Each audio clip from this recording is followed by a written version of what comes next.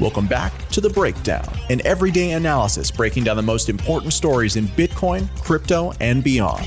This episode is sponsored by ErisX.com, the Stellar Development Foundation, and Grayscale Digital Large Cap Fund. The Breakdown is produced and distributed by CoinDesk. Here's your host, NLW. Welcome back to The Breakdown. It is Wednesday, May 27th, and quick announcement, guys, right before we dive into a really exciting conversation with Matt Ridley, author of the new book, How Innovation Works. I wanted to share that I am experimenting or about to experiment with some interesting additional content, bonus content, VIP content, both written and podcast form that I really want a set of beta testers to help me out with. So if you are interested in beta testing a bunch of unique content around the same themes of The Breakdown as a supplement, as an extension to The Breakdown, DM me at NLW on Twitter and let me know, or email me nlw@whittemore.io, and I will get you in this beta test for June. But without any further ado, let's talk about my interview today. Matt Ridley is an extremely interesting thinker. You may know him from his TED Talk from 2010, When Ideas Have Sex. You may know him from his book, The Rational Optimist, How Prosperity Evolves. You may have read his more recent book, The Evolution of Everything. If you follow British Parliament, you may know him as a member of the House of Lords. But in this context today, I'm having a conversation with him as the author of the new book, How Innovation Works and Why It Flourishes in Freedom. And the conversation is really about the way in which innovation has been treated historically as some emergent phenomenon that just happens, rather than as something that can be understood and cultivated in explicit ways. And Matt spent a huge amount of time in this book digging into figuring out how innovation actually works and why it is so essential to the evolving prosperity of the human species. We cover a huge amount of ground in this conversation, from the idea of this economic history of innovation to how Thomas Edison created the first innovation factory and was not the inventor that we think of, but actually perhaps the first modern innovator. We talk about how governments can and can't encourage or incentivize innovation and what works and what doesn't. We talk about how innovation actually and innovation policy influence Matt's views on Brexit. And finally, we talk about how, in the context of the COVID-19 crisis, what the state of innovation is and what new opportunities might come up. So I really enjoyed this conversation. I hope you do as well. As always, when we do interviews that are long form like this, we edit it only very lightly. Let's dive in. All right, I am here with Matt Ridley. Matt, thank you so much for spending some time with us today. Nathaniel, it's great to be talking to you. So I'm really excited for this. I've been following your works for quite some time. I was trying to remember back. I was not actually at TED Global when you gave the When Ideas Have Sex presentation. I was at the next TED Global, and I had been at Oxford for a different conference a couple months before that. But that really caught my attention, and I read The Rational Optimist and have been enjoying the evolution of these ideas. And so we're here today to talk about innovation and your new book about innovation. But first, by way of getting it started, what made you want to write this book in particular right now? Well, I've been thinking for a long time that innovation is the sort of the big theme of humanity for the last few thousand years, that understanding it is important. And I've touched on it in my book, The Rational Optimist, which was about the fruits of innovation in a way. And I've touched on it in The Evolution of Everything, but I've never actually sat down and said, what is innovation and how does it work?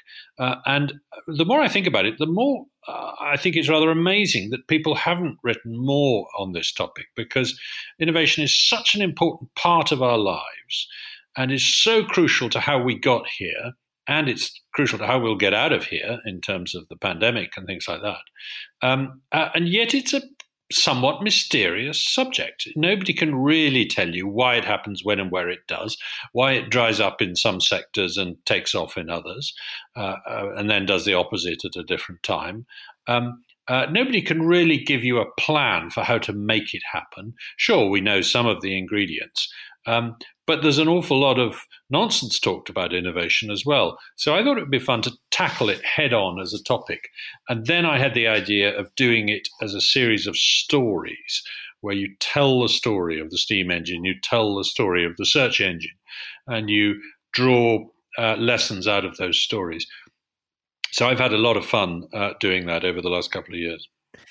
Yeah, it's really fascinating to me. I do feel like we have these moments where we realize that it's almost a fish trying to explain what water is type of thing, where something is so ever present in our lives that we haven't actually studied it as a discipline, right? And one of the things that was fascinating for me reading the book, I come from a history background. Did you ever kind of piece together why it was that the innovation has been missing in economic theory throughout history? Yes, I mean, there is interesting thinking on this, that if you look at economic history, starting with Adam Smith talks about two somewhat contradictory ideas. One is the idea that if we all exchange and specialize, we will eventually get more and more efficient at everything, and we will drive out the inefficiencies in the world until we reach equilibrium, where we've found the perfect solution as to how to work for each other. And that implies that growth disappears. Growth dries up, as it were. That we reach a sort of perfect equilibrium. It implies diminishing returns. But the other Adam Smith story is that there's a pin factory in which, because people are specializing, they get better at the tasks they're doing, and they invent new devices to make them even better at the tasks they're doing. So there are increasing returns.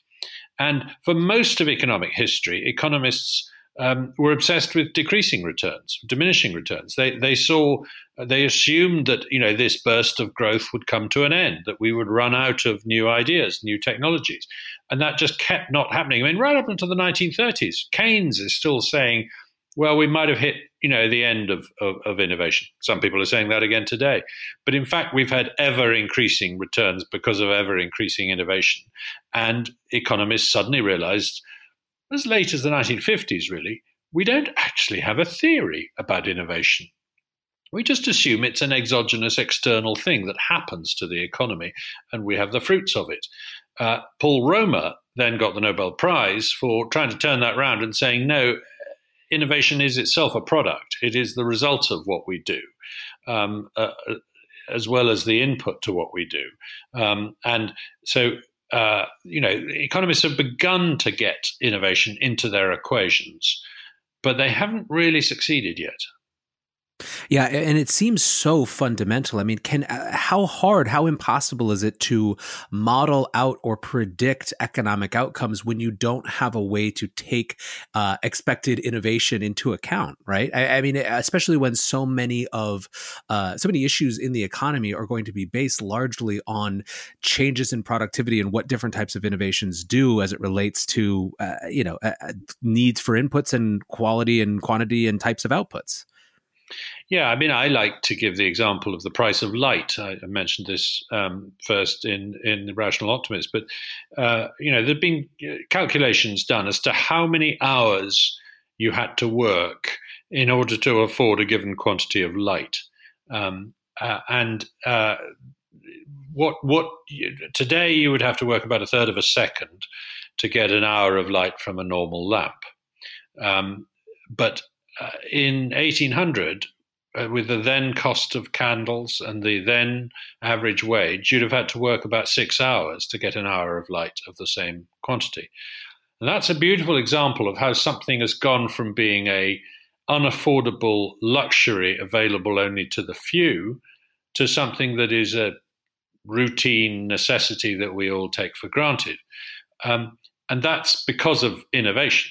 That's because we've replaced the candle with the kerosene lamp, which has been replaced with the light bulb, which has been replaced with the compact fluorescent bulb, which has now been replaced with the light-emitting diode.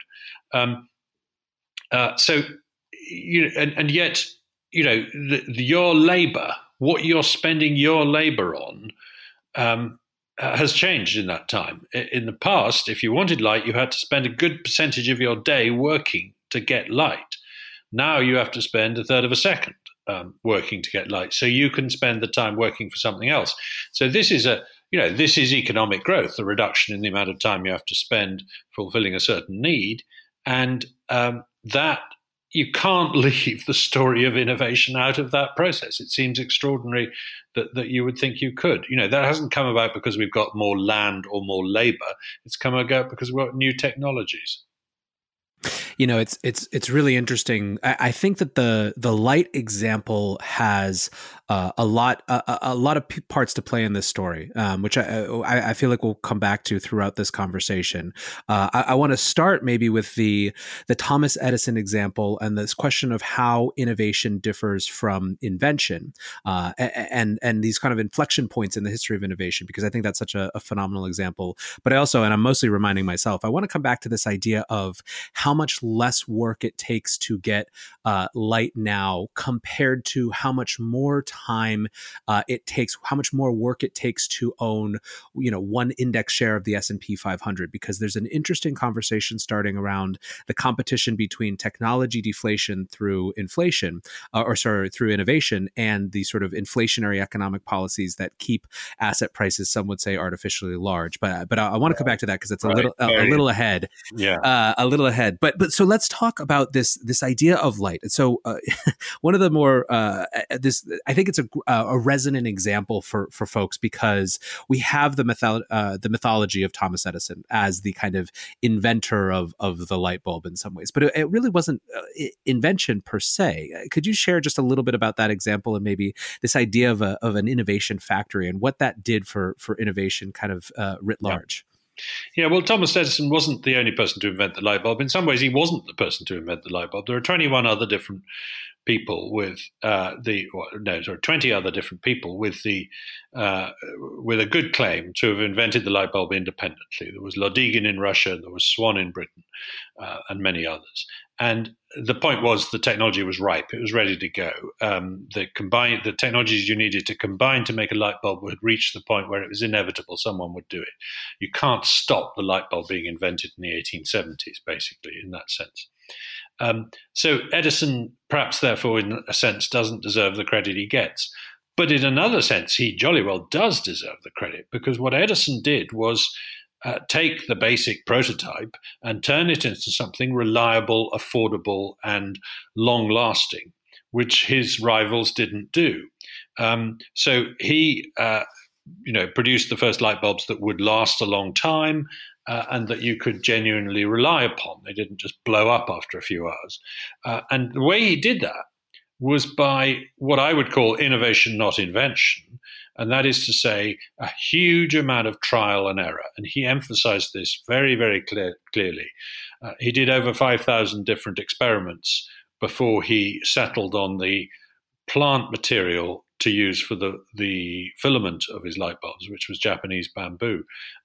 So he famously said, invention is 1% inspiration and 99% perspiration. I would say that innovation is the perspiration, as it were, and he understood that.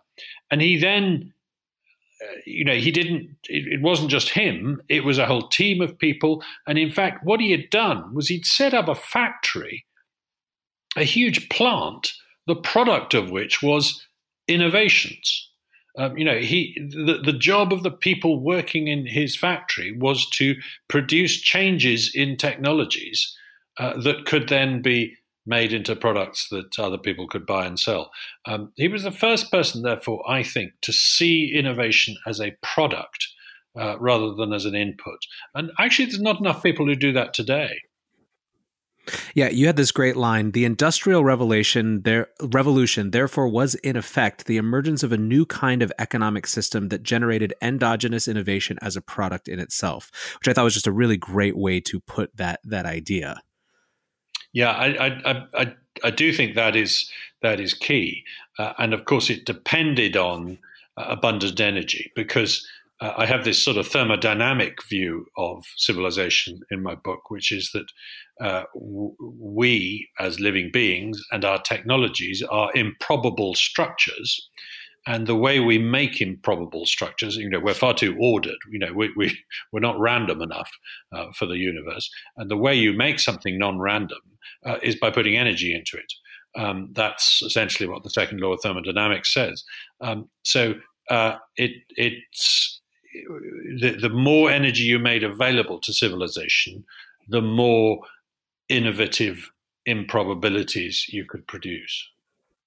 Yeah, it's fascinating. As an aside, I think that concept would find a lot of resonance with many in the Bitcoin community who see the proof of work system that Bitcoin relies on as a way of converting energy into effectively truth, right, and a source of shared common knowledge. That's kind of the predicating basis of it.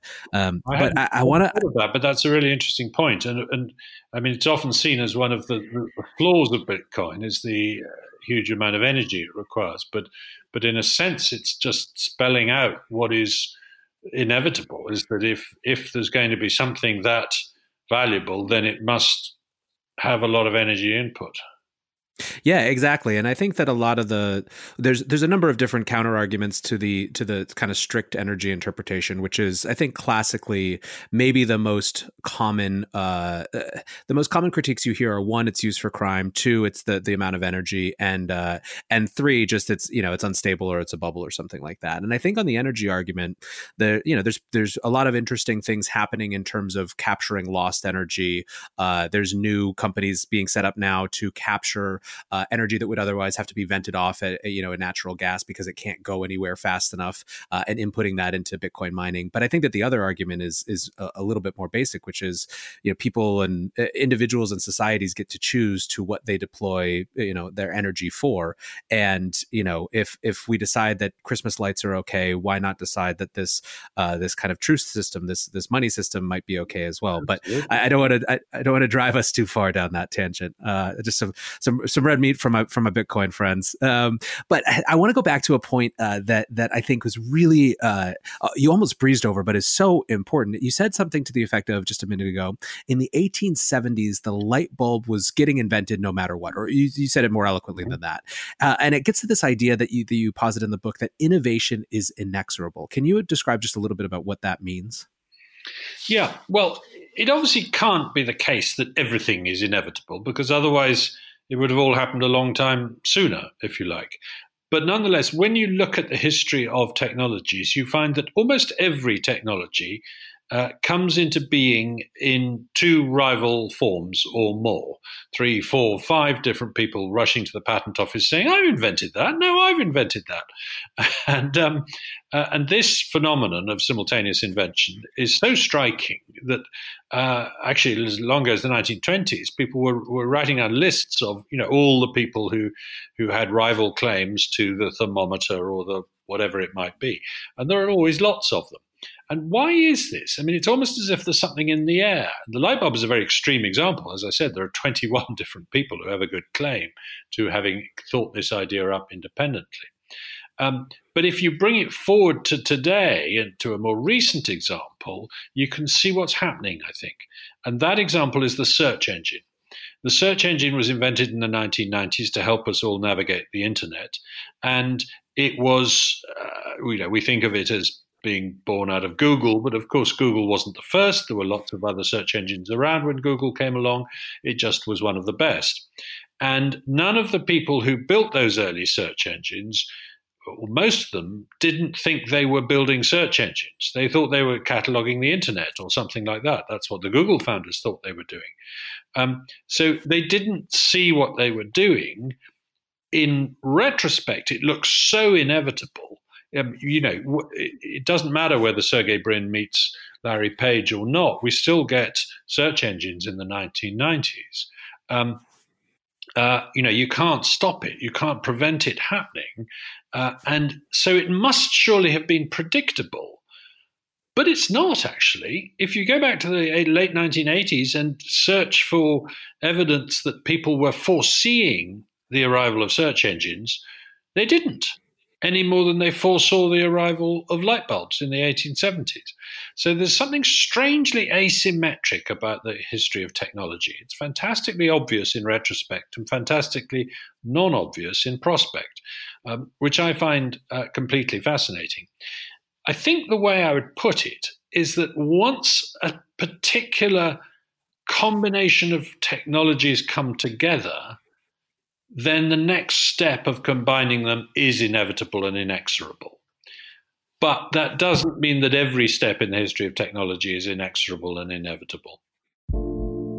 Support for this podcast and this message come from ErisX. With ErisX, you can trade spot and regulated futures on cryptocurrencies through a licensed U.S.-based exchange. ErisX believes in fair access for all. Sign up today to take advantage of zero fees and learn more at erisx.com/consensus. This episode is also sponsored by the Stellar Foundation. The Stellar Network connects your business to the global financial infrastructure, whether you're looking to power a payment application or issue digital assets like stablecoins or digital dollars. Stellar is easy to learn and fast to implement. Start your journey today at stellar.org/Coindesk. Our final sponsor is Grayscale Digital Large Cap Fund. In times like these, diversification is key. Consider Grayscale Digital Large Cap Fund, ticker symbol GDLC. It's the only publicly traded investment product that offers diversified exposure to large cap digital currencies, all from your brokerage account. For more information, visit grayscale.co/Coindesk. That's GRAY scale.co/Coindesk. This is another great point from the book is we, in addition to not having kind of cogent theories for the economics of innovation or really how it works, we also speak kind of monolithically about it, right? We talk about innovation as though, whether you think it's on the upswing or the downswing, we speak about it as an entire category, when it's sort of important to pierce out where are people innovating at any given time and why. And I mean, I guess when I say where, I mean both, in terms of what context, what industries, what technologies, but also there is a geographic where, historically speaking, as well. What did you notice about the patterns of innovation across the 20th century, and just kind of where bringing us up to the state of innovation today? Yeah, well, I think that innovation is a surprisingly localized phenomenon. I mean, when you think how much civilization there was in the world, how many different, countries with cities and trade and ships and all this kind of thing, nonetheless, I can take you back to any point in history in the last 1,000 years and say this is the innovative part of the world, much more than everywhere else. In the 1980s it would be California. In the 1890s it would be London. In the 1600s it would be the Netherlands. In the 1500s it would be Italy. In the 1000s, it would be Fujian in China, and so on. And why is this? Why is this bushfire burning so brightly in one place at any one time? And it must be something to do with the confluence of trade and immigration and freedom, the freedom of people to do what they want, to do experiments, to invest, to make mistakes, to change course, all these kinds of freedom that come together in one place at one time and create the ecosystem in which innovation flourishes. And, obviously we look at California and say, yeah, and of course, once this was happening in Silicon Valley, everyone went there if they were that kind of person. So it did attract people from elsewhere. And there must be a degree of that too. It doesn't seem to last very long either. These places burnt very brightly for a while, but no longer do so in most cases. And it looks like the bushfire has shifted in recent decades from California to China. China is doing innovation in certain areas, digital, AI, biotech, at a faster rate now than California is, I would guess. If you look at the way Chinese consumers, pay for meals and taxi cabs and things like that, they're sort of way ahead of Americans now. Now, that might be misleading. It might be that it's not as innovative as I think, but that's my guess. And that feels weird because China doesn't feel free enough to be the sort of place where this should be happening. And I think what's happened is that for a brief while, China, although it had a Communist Party regime which allowed absolutely no freedom in democratic terms, it nonetheless allowed the entrepreneur a considerable degree of freedom down at the bottom of society, where he wasn't being bothered by petty rules and regulations about whether or not he could put up a factory or design a new widget.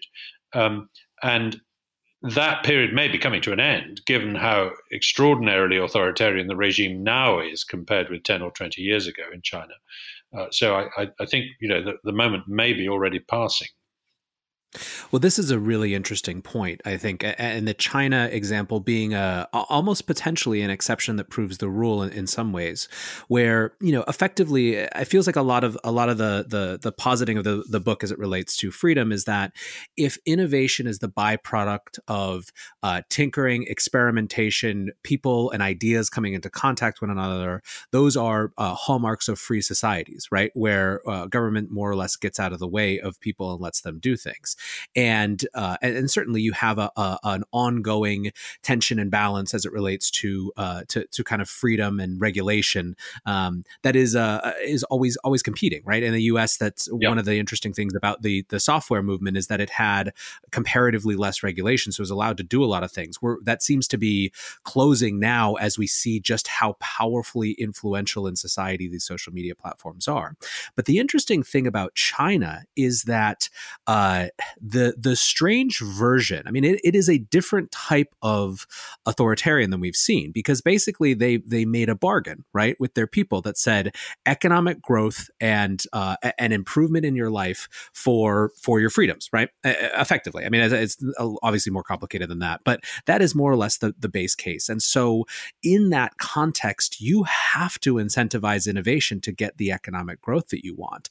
In fact, you have to incentivize innovation when you can't get traditional economic growth, because maybe you don't have traditional economic growth, but at least you have the convenience of new mobile apps. And we see this played out even now in the blockchain industry, where China is investing a huge amount of money to be perceived as the leader in that, to attract business that wants to be interested in that space, regardless of whether it will be a thing. It might be a bridge to nowhere, but it's interesting, I think, in that it shows there's such an intentional bargain for the economic growth that innovation brings contra freedom. But if that declines, I think in some ways it might reinforce the point even more. Yeah, that's a really interesting point. And I didn't know that they were pushing into blockchain to the extent that you describe. Of course, blockchain has the potential to enable the innovative ecosystem to cast loose from planet Earth and float up into the cloud and conduct a process of innovation that doesn't have to be anywhere, that doesn't have to be subject to the intellectual property regulations of California or the democratic constrictions of China. That sounds fairly hand-wavy and idealistic, and I suspect it is too much so. And by the way, one of the things I talk about in the book is the way technologies disappoint in their first decade after being invented, only to flourish later on. This is called Amara's law. Roy Amara said, every new technology, we underestimate the impact of a new technology in the long run, but we overestimate it in the short run.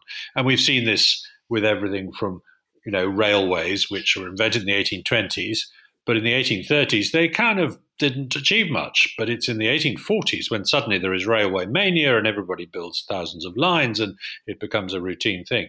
And we saw it with the internet.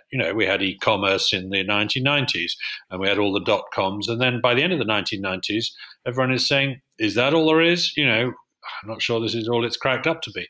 And then, of course, 10 years later, it jolly well is all that it's cracked up to be.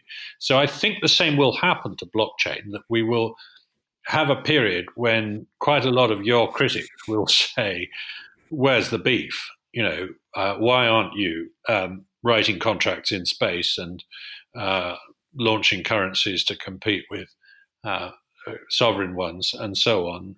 But then there will come a moment when that will happen. And I, as a citizen, will say, look, I don't care what taxes and rules and regs and money you're trying to impose on me in the UK. I'm not a citizen of the UK anymore. I'm a citizen of the cloud, or something like that. Again, I've gone a little far-fetched there, but you get it. Yeah, no, and I think that what you're actually getting at too is that one of the reasons that I think blockchain as a concept, as an industry, has attracted a lot of people is that there's a larger sense, an imperative towards decentralization, towards trying to uncouple or decouple from systems of power that exist and try to do things in a way that isn't command and control, that isn't organized. And I think blockchain it fits easy from a narrative perspective with that, but I think that the impulse might be something a little bit larger than the technology category, if that makes sense. Yeah, no, I think you're dead right. I think that there is a philosophical point here, and it's there in the in the manifestos of the cypherpunks that preceded blockchain. It's very clear that these are radical libertarians, and it's the same mentality behind the launch of the internet, actually, which. I mean, I've just been reading up on this. I don't really have this in the book, but I hadn't really twigged the extent to which there was a rival command and control government-directed version of the internet called the OSI, which was being negotiated at a high level in more and more sort of United Nations sort of way, with people arguing over commas in rules and regulations, and which just kept getting more and more unwieldy, and instead a sort of bottom-up anarchic free-for-all developed around the TCP protocols, which launched the internet. So I do think that the spontaneous order aspect of innovation is terribly important and is what blockchain is all about. So this actually gets to another really key point about, obviously governments are in some ways like, well, not just governments, but or not just countrywide governments, national governments, but any sort of regulatory block, be it cities, be it states, be it governments, be it regions like the Eurozone, they're all competing in some ways for innovation, and there's different ways they go about it. And I think that this is something that's really important to you. It's if we understand and respect innovation as something important, as a public good in some ways, or a public-private hybrid good. What are the right ways and what are the wrong ways for people to sort of incentivize innovation? Yeah, well, I run through some of the things that innovation needs if it's to flourish. And one of the things it likes is fragmented governance. It doesn't do well in empires. There isn't that much innovation in most empires. It does well in city-states. It particularly likes small fragmented continents where you can move from one regime to another. America is a good example of that today. Elon Musk was threatening to leave California for Texas the other day because he didn't like the rules and regs in California. That's exactly what Gutenberg did 500 years ago in Central Europe. So that's quite an important feature, I think, of innovation. I'm also very skeptical about intellectual property. I think the patent and copyright systems that we have erected are far too restrictive, far too easily turned into barriers to entry against competitors, which actually slow down innovation rather than speed it up. And I think the evidence for that is getting clearer by the day. And where you've got strengthened intellectual property systems, you don't get more innovation. And where you've got weakened ones, like, for example, in the development of streaming music, Napster and so on, you don't get less innovation. So I think the way we've gone about making intellectual property so restrictive has actually become a problem. And we see when a patent expires, we get a burst of innovation. So there are quite a few things that are being done by governments today that don't help. The other thing, of course, is subsidies, grants, and winner picking. Governments love saying, this is the innovation we would like to champion. We're going to give it a grant. We're going to open its headquarters with a fanfare, and we're going to subsidize its products. And often governments are terrible at picking the right technologies, and they end up subsidizing dead ends again and again and again. And they don't keep an open mind about which of different rival technologies will reach a goal. So I'd like to see governments dangling prizes in front of innovators more than either patents or research grants or subsidies. Because if you hang a prize out and say, look, the first person to get a vaccine for COVID-19 will get a prize. It needn't be a lump sum. It can be in the form of a market commitment or something like that. So you're actually agreeing to subsidize the price at which it's supplied to the market, so that the company has actually got to go and deliver it to the market. The Gates Foundation has done this with the pneumococcus vaccine, a good example of that. So I do think that innovation policy is at the moment very misguided. It thinks in much too creationist a way, much too top-down a way about the way innovation works. How much did your research on how innovation works shape your views on Brexit, if at all? Well, it's actually the big reason why I'm pro-Brexit. Was because I could see how the European Union was stifling innovation. It's no accident that Europe has been unable to spawn any digital giants to rival Amazon, Facebook, Google, and so on.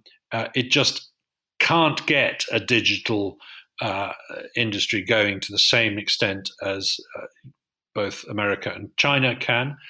It's had exactly the same problem in biotechnology, particularly in agricultural biotechnology, where it's cut itself off from a whole technology by sort of not banning it, but by having regulators that take so long to take a decision that they don't end up doing so.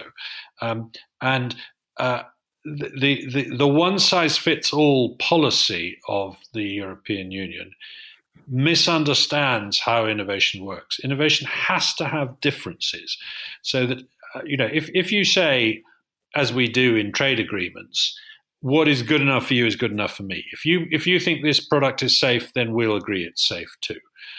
We like the way you go about doing it. It's not the same way we go about doing it, but at least you've decided this product is safe, so you can sell it in our market. That's what trade is all about. The European Union takes a completely different approach. It says, no, the rules must be exactly the same everywhere. We want to harmonize everything. Now, the problem with that is that you can't then do experiments. You can't say, the Bulgarians are actually doing a better job of satisfying this consumer need more cheaply and more effectively, because everybody's doing the same thing everywhere. And so that the more I looked at it, the more I realized that this was a central flaw in the way the European Union was building its empire. And I use that word empire advisedly. Guy Verhofstadt, the lead advisor on Brexit in the European Parliament, uses that word. He says, yes, we are trying to build an empire. That's what we're trying to do. And we from Britain had a look at this and said, this doesn't end well. When Napoleon tried it, when Charles V tried it, when the Emperor Augustus tried it, when Hitler tried it, we went along with it for a while and then realized that actually that's not the way the world should work. We want to be an outward-looking trading nation connected with the world. We're much more dependent on trade with the rest of the world than the other European countries, for example. And we said, look, please will you reform in a more innovative direction? And they said, no, we don't want to reform. So we said, right, well, in that case, we'd like to leave if you don't mind. It's interesting to see that, I mean, there's so many numerous examples, but where even policy that one could, if you took off your cynical cap for a moment, could say was well-intentioned, like GDPR, ends up having this absolutely crushing impact on innovation because of the cost of compliance, right? Cost of regulatory compliance benefits the incumbents more than anyone else, right? Very good example of that, because if you look at who has been able to cope with GDPR, it's the big companies. Yeah, it's Facebook and Google. Facebook and Google can afford the compliance departments that enforce GDPR. I mean, every now and then I come across a website that won't let me read its stuff because it's not in the EU and it knows I'm from the EU and it says that we just can't afford to deal with GDPR. That's not true. Big. So there's been a clear move. If you look at sort of website traffic, there's been a clear move within the European Union towards the bigger companies capturing more of the market, particularly if you look at advertising share, for example. So shifting gears just a little bit, because I want to bring this back to what was the state of innovation going into COVID-19, and if, where, and how do you see it changing on the other side of this pandemic or economic crisis? I guess there's multiple dimensions to it. Yeah, there's both the pandemic crisis and the economic crisis. I think the pandemic should forcibly have reminded us that we haven't been doing enough innovation. You see this most clearly in the case of vaccines. Vaccine development is a very slow and laborious process that has hardly changed in decades. Sure, there are new ideas about how to do vaccines, but it still takes many months, many years to develop a vaccine. It's a somewhat slow process, slower than it should be, and it's not that much faster than it was 50 years ago. That's extraordinary when you think how much we understand molecular biology, how much we understand digital technologies, etc. It really is very striking. Why is that? Well, the pharmaceutical industry hasn't been that interested in vaccination because vaccines aren't very profitable. And on the whole, I think the World Health Organization and other bodies like that have not paid enough attention to it either. The World Health Organization said in 2015 the greatest threat to human health in the 21st century is climate change. Well, that may or may not be the case, but it hardly suggests an organization which is paying attention to its day job, which is to stop us catching pandemics. In that respect, it's not just vaccines, it's diagnostic tests as well. A point of care DNA test to tell you what kind of virus you've got could have been developed 10 years ago. Why hasn't it? Because on the whole, the regulations that you have to go through to get licensed for such a device take many, many years to reach a decision. Now, an entrepreneur can't wait many, many years. So he goes off and invents a new computer game instead, because that's easier. You don't need so much permission. When you think about it, that is what has slowed down the development of these technologies, the length of time it takes, because look around you now. We're suddenly finding that it's possible to give these new devices a license in a matter of days or weeks when we need to. So why couldn't we have done that before? So I think we should come out of this crisis saying we must do a better job of encouraging innovation and not taking the technologies we have for granted and not taking the risks we're running for granted. But more generally, and back to the economic crisis we face, crises like this, though they are terrible for the world economy and although they crash investment in new technologies, nonetheless do open up new opportunities. I mean, if you were thinking of starting an airline, it wouldn't be a great moment right now, but it might be a great moment in a year's time when the economy is getting back to normal and suddenly there are a lot of gaps in the market. Suddenly there are landing slots available and there are new ways of running an airline that haven't been thought and that wouldn't have been able to get a look in against the existing incumbents, but might now do so. And of course, you and I are doing this interview remotely on a technology that I've only just learned how to use. And as you found out at the beginning, I haven't learned very well how to use it yet. So the opportunities there are surely huge. That there is now a critical mass of people interested in telemedicine, tele-lawyering, tele-accounting, tele-meetings of all different kinds, and that will result in opportunities for innovation, surely. All right. So we are now living through this very troubling time, and you talk about a little bit about the opportunities that you saw. But what is the rational, optimistic point of view coming off the other side of this crisis, and is it about innovation? The rational, optimistic point of view coming off this crisis is that, bad as this crisis is, it won't be nearly as bad as previous pandemics in the past, and it will. It looks like it will pale in comparison with the improvements that poor people in the world in particular have seen in the last decade, where the rate of decline of extreme poverty has been truly extreme. So even if that goes into reverse for a year or two, we will be much better off than we were 10 years ago. And there is every prospect that the process that produces prosperity will resume in the next few years. And that we will therefore claw our way back to prosperity and progress. It can't be guaranteed, of course. I mean, this might lead to a war. It might lead to a nuclear war. It might an asteroid might appear. A worse pandemic might appear, and so on. So I'm not here to say that everything's going to be perfect. And indeed, in The Rational Optimist, I said a lot of things are going to go wrong in the 21st century, including possibly terrible flu pandemics. But nonetheless, the process that inevitably, inexorably grinds human living standards upwards is still there. And an essential part of it is innovation. Matt, thank you so much for joining us today. Really enjoyed that. Thank you. We had a few technical difficulties, which were really unfortunate towards the end of the interview, and we had to wrap up a little quickly.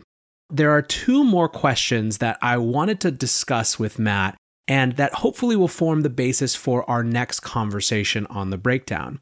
The first has to do with reconciling the need for innovation and incentivizing innovation with something like the issue of stock buybacks that we've seen. In the book, Matt wrote, "A symptom of the disease is that companies are sitting on huge cash piles, measured in trillions, and multinational firms have become net lenders rather than borrowers because they cannot see ways to invest their money in innovation.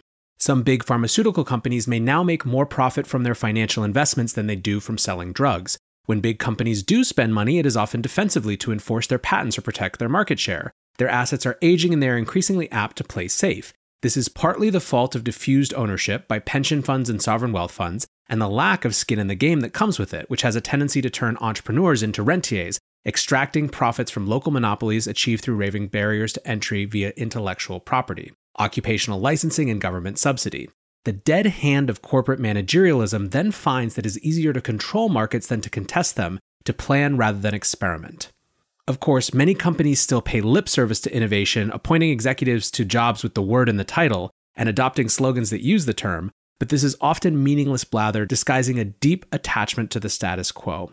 This is Matt talking about innovation famine, which I think is a hugely important topic, especially after what we've just seen and the unbelievable lack of resilience in corporate markets in the wake of this crisis. I think this is all part of a really important story. So that'll be part one of our next conversation whenever it's to happen.